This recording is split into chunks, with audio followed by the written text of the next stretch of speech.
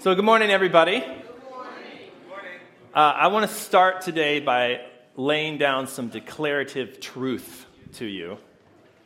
Though just the way things are, that's how I normally preach. I just hit you in the face with stuff, and you just have to deal with it.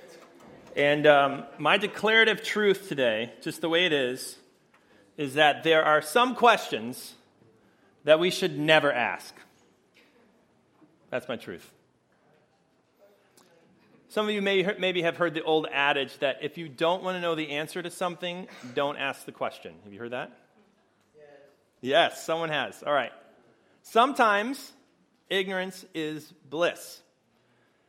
I want you to take these questions, for example. I've taken them from a list that I found online on the website whatculture.com. 10 questions you really don't want to know the answer to, and I chose my 5 favorite. So let me start today by sharing those with you. Here are my 5 favorite questions that you should never ask. Number 1, what's living in my belly button? You don't want to know. Not my belly button, your belly button too. My second favorite, can birds bring down an airplane? Yes.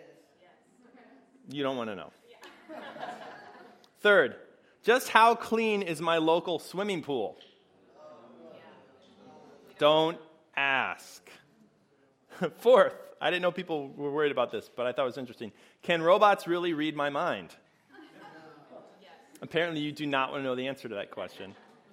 And here's one that I definitely don't want to know the answer to. How many dead bodies are in Disneyland? Real question. You don't want to know. Now, these are questions that you really should never ask, and I really mean that.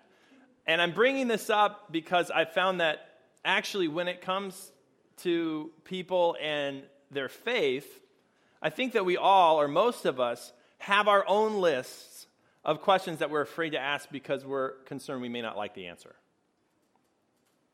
And if the answer is what we think it is, it might actually undermine our faith, we're afraid, or put us in serious conflict with our friends, or make us one of those people.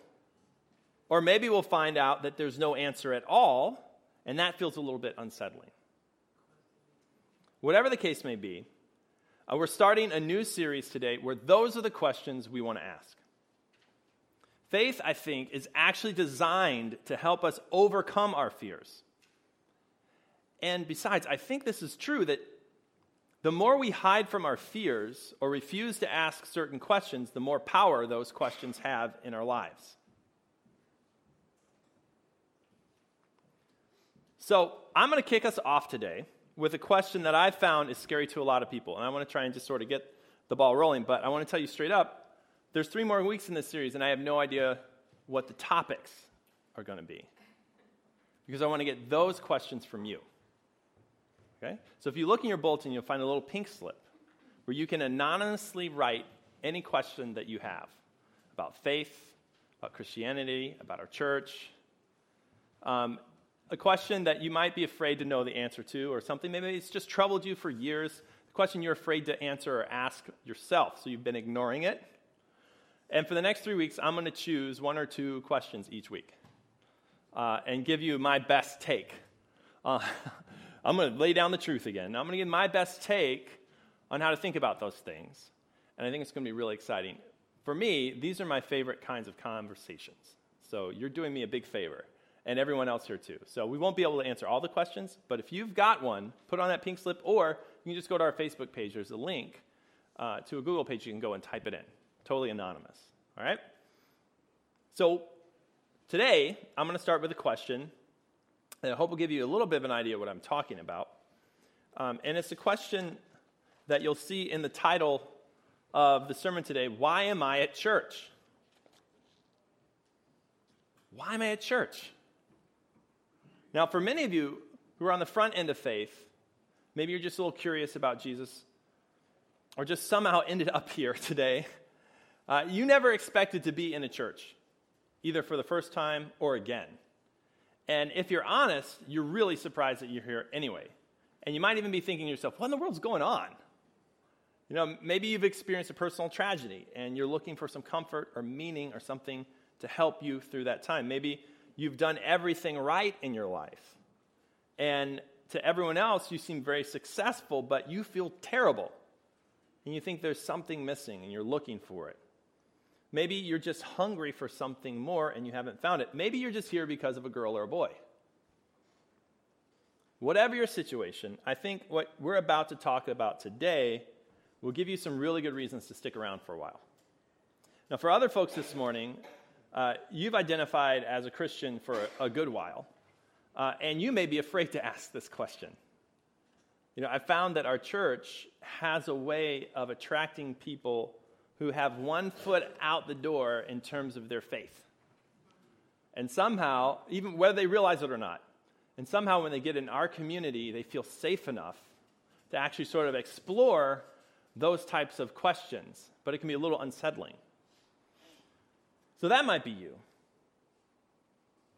And you might be asking yourself, instead of why am I at church, why am I still at church? And for the rest of our group today, maybe you're not on the front end of faith or considering leaving through the back door or whatever, but what we're going to talk about today, I think, helps us speak in one way about what makes church relevant. Something that even as a pastor, I think about quite a bit. Because I feel like the answers to that question are changing. So let's look at this question today. And I want to do it in a little bit of a different way. This isn't going to be an exposition on one passage of Scripture, which is normally what I like to do. There's going to be Scripture for sure, but I just want to tell you a story of a conversation I had about a month and a half ago that I thought was really enlightening to this end. And I think we can pull out some things from that conversation I had that can be really helpful. So some background. About once a year, I run sort of a small group for 5 weeks called Faith Reimagined. It's a group that, among other things, is designed to be a safe place for people to ask the type of questions we're talking about in this series. So if people are wrestling with questions about faith, or particularly faith in Jesus, or their experience with Christianity, this is a place where we can come and sort of hash it out. Talk about what's essential, what isn't, what can we hold on to, what can we let go of.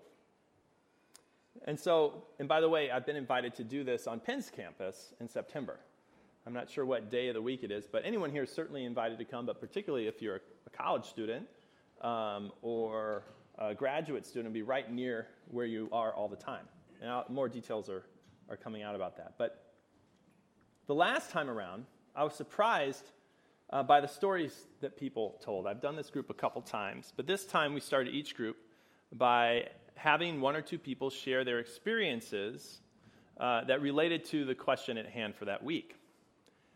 And what we heard in terms of stories and experiences was so terrible and shocking that without thinking, this is a question I don't know if pastors are supposed to ask, I asked the question, why are you still here?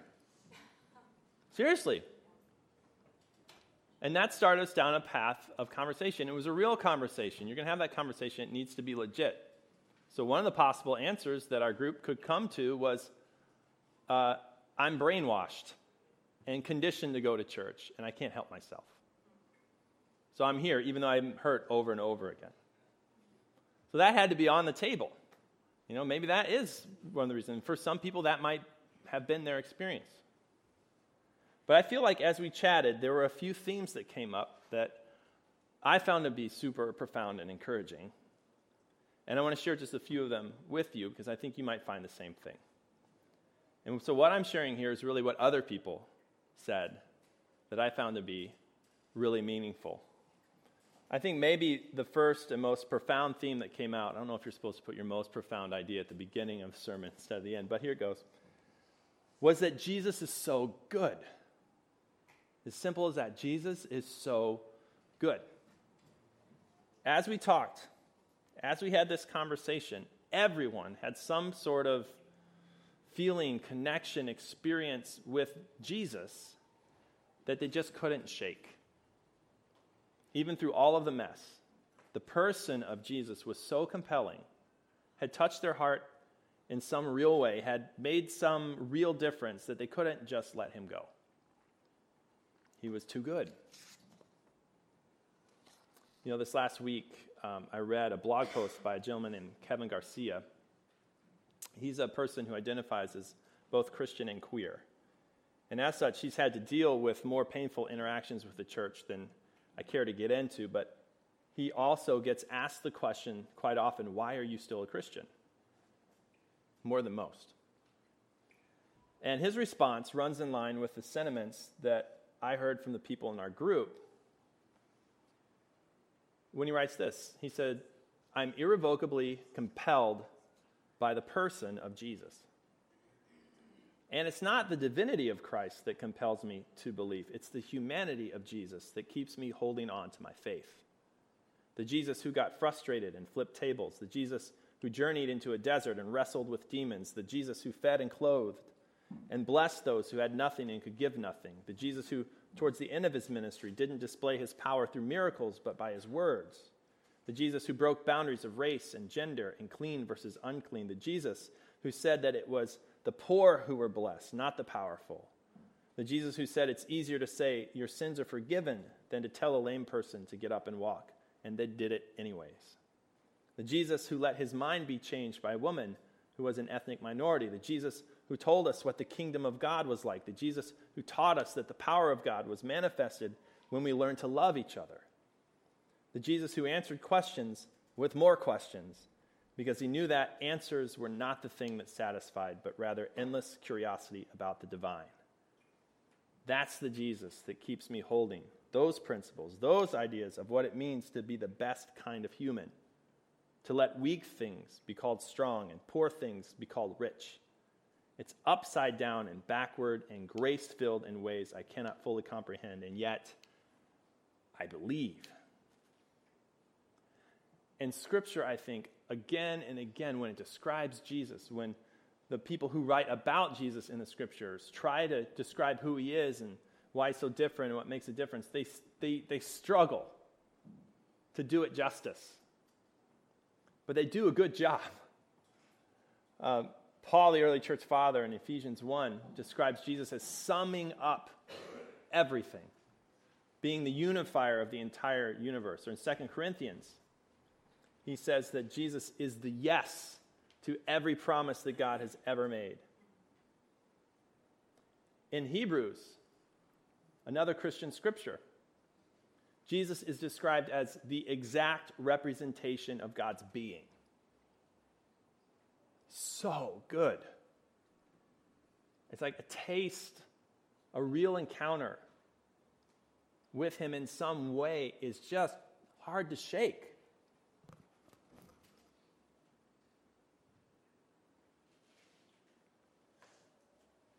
In the telling of the life of Jesus called John, Jesus' disciples are asked a question by him. He's just given a really tough teaching about how you have to eat his blood and eat his flesh and drink his blood to be his follower, things like that. Everybody leaves but the 12 who are his closest followers. And he says, you do not want to leave too, do you? And Simon Peter answered him, Lord, to whom shall we go? You have the words of eternal life. We've come to believe and to know that you're the Holy One of God. When you have connected to that in some way, you can't just let it go. Even if you have some really tough experiences, you've tasted and seen, as the scriptures say, that the Lord is good. And there's something that connects to who you are and your hopes for what your life could be that you all of a sudden know are entangled with and need to be entwined with Jesus. It's that difference making. So the first place that this conversation went was stories and people talking about how attracted they were to Jesus despite everything. The next thing that kept them engaging with other people of faith. I was surprised with the stories I heard that these cool people would be in a room together with other people talking about faith. Because that had not been safe places for them before. Why are you here? And I think this was part of it. I could sense that people had this sentiment in their hearts. I hope for something truly awesome in community. Is it me? I tried to research this a little bit, but it seems to me, I don't know if this is a trending hashtag or what it is, but I tend to hear the phrase, I hate people, more and more these days. Is this true? Is it just me? You can tell me, Brad, it's just you. Oh, I hate people. Or sometimes people just go, oh, people. Or, oh, people suck. You know, something, one of those, right? Is it just me? Talk to me. No, it's not just me. Okay, good. I'm not going crazy. But it feels like today, and maybe not, maybe everybody says this throughout history every day, but it feels like we're more cynical about other people and social groups than we ever have been. At the same time, more hungry for connection and community. It was just a couple years ago, I was doing my own research, trying to figure out what people are thinking about and talking about. And I was asking people in coffee shops, in front of City Hall, wherever I could, about a lot of spiritual things and how they connected in community.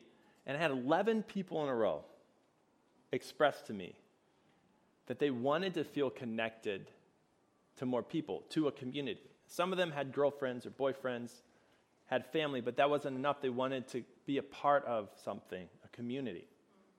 And 11 people in a row told me they weren't, not even close. Most of them didn't feel like they had any type of friend group, let alone any type of community.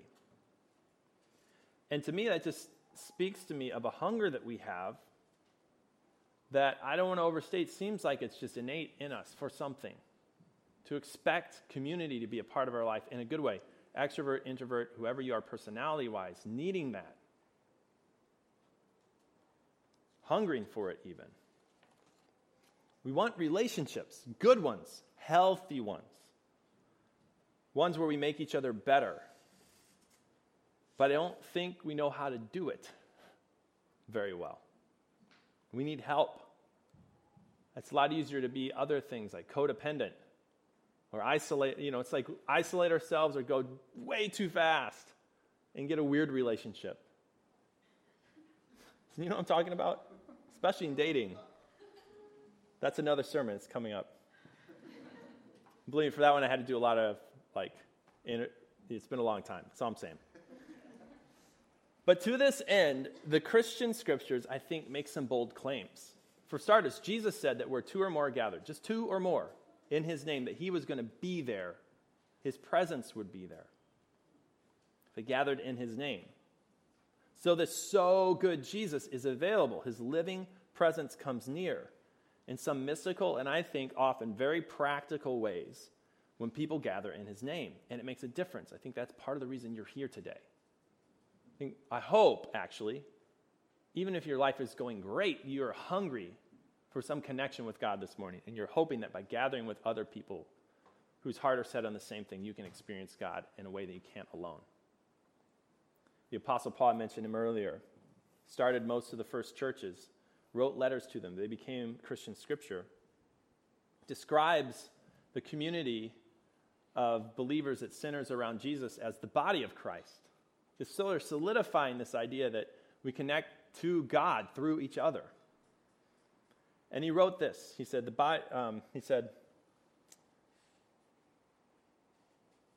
that as we connect to each other and use what God has given us to serve each other, that the body of Christ, he writes, may be built up until we all reach unity in the faith and in the knowledge of the Son of God and become mature, attaining to the whole measure of the fullness of Christ.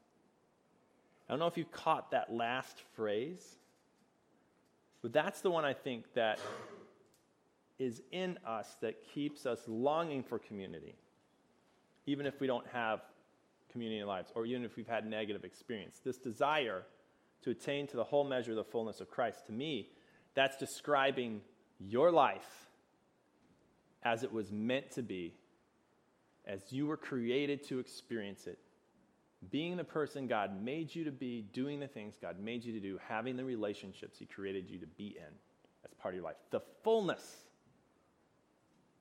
the whole measure of the fullness of Christ. Everything God could have for you.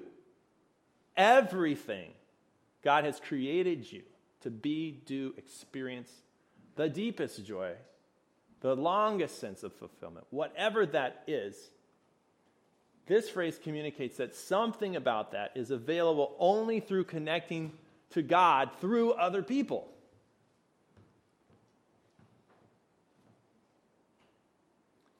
And I think on some level, we know this. So the folks I interviewed were hungry for this type of connection, this community that makes a difference, that connects us to God. I think for the folks in Faith Reimagined, the conversation we were in indicated that despite their worst experiences, because they wanted this,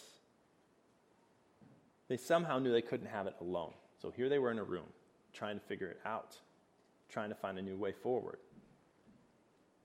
We just know somewhere that community is a necessary part of becoming all that we can be and knowing God for all that he is.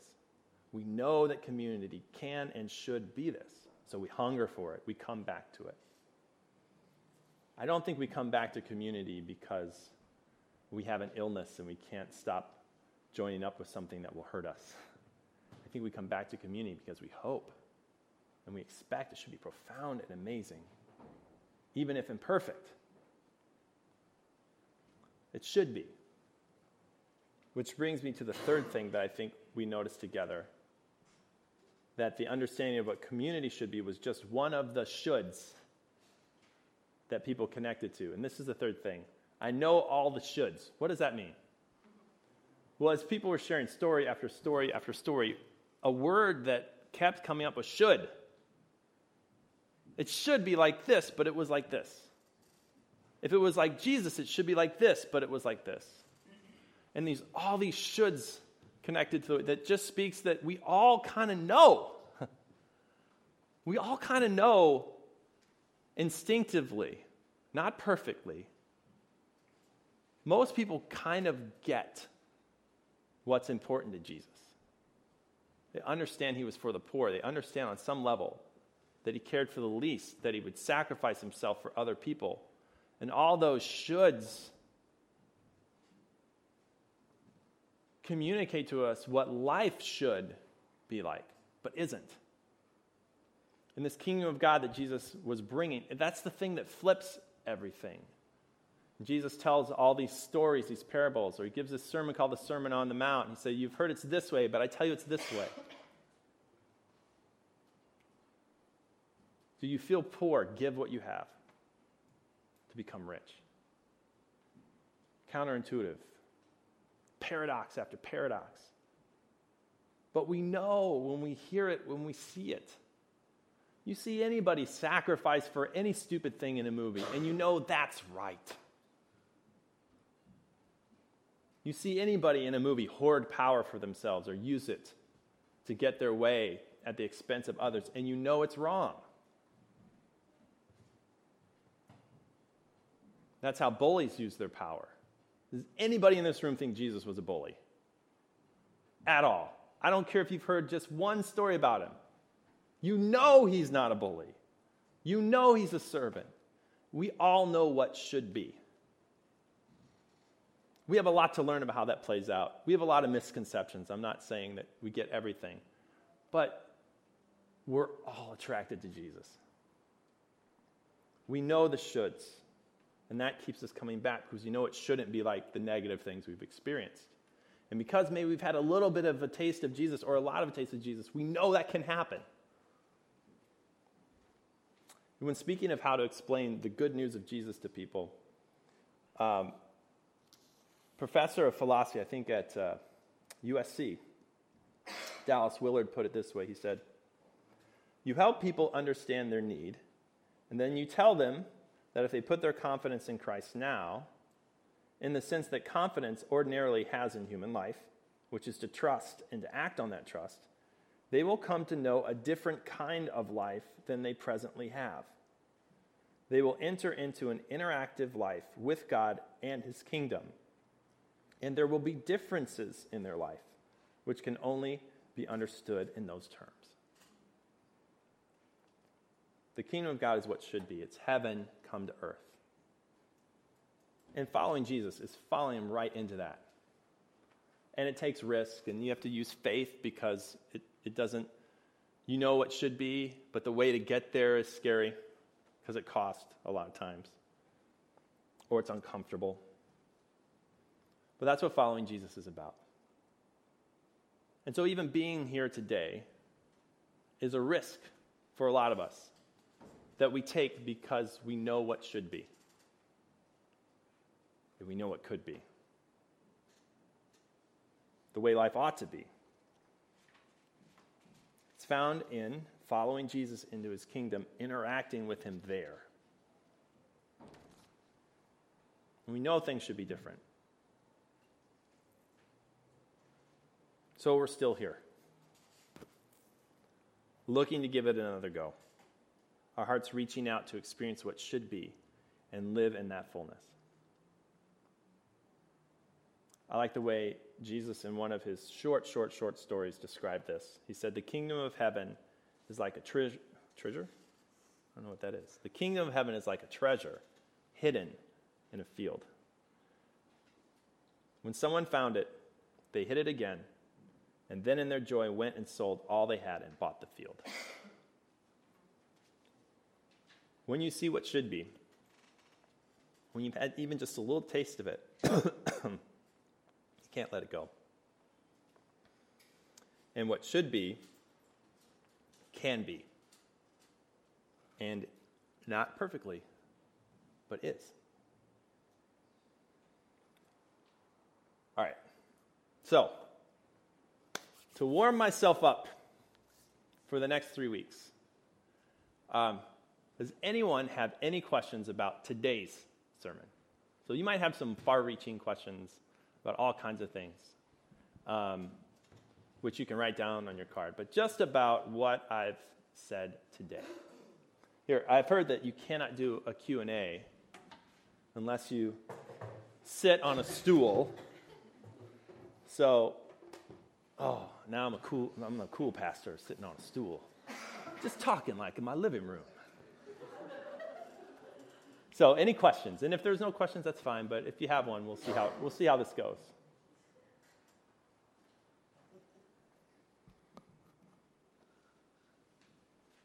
This could just be the 30 seconds where Brad looks really cool, or really stupid, depending on your perspective. All right, I'm going to take that to mean I totally rocked that sermon, and there are no questions. But remember, I have nothing to talk about next week unless you give it to me. So whatever your questions are about faith, about the church, about your experience with Jesus, Christians, or I don't even know, whatever that question is you're afraid to ask, go ahead, write it on that little pink slip and drop it in for me. And not just for me, for everyone here, because I bet you will find that the question you're afraid to ask is a question probably 10 or 12, at least other people in this room right now are also afraid to ask. Is that a deal? Is that a deal? Mm-hmm. Okay, all right. Is it a deal? Yes. Okay, thank you. Let's pray. God, thank you for this time to be cool sitting on a stool. No. Thank you for this time to chat and share some of the experiences around following Jesus that people have had. I just pray that you take the next 3 weeks and today, make the very most of them, that they would be super helpful for people. In Jesus' name, amen. All right. If you're on the worship team, if you can make your way forward. Also, there's a representative from our prayer team that's going to come and share some of the impressions they got while they were praying earlier today.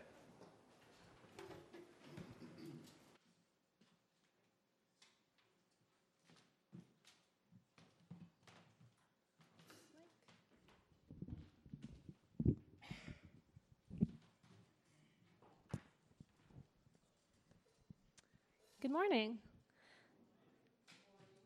Prayer team was praying today, and the phrase from the Lord's Prayer, forgive us our trespasses as we forgive those who trespass against us, kind of jumped out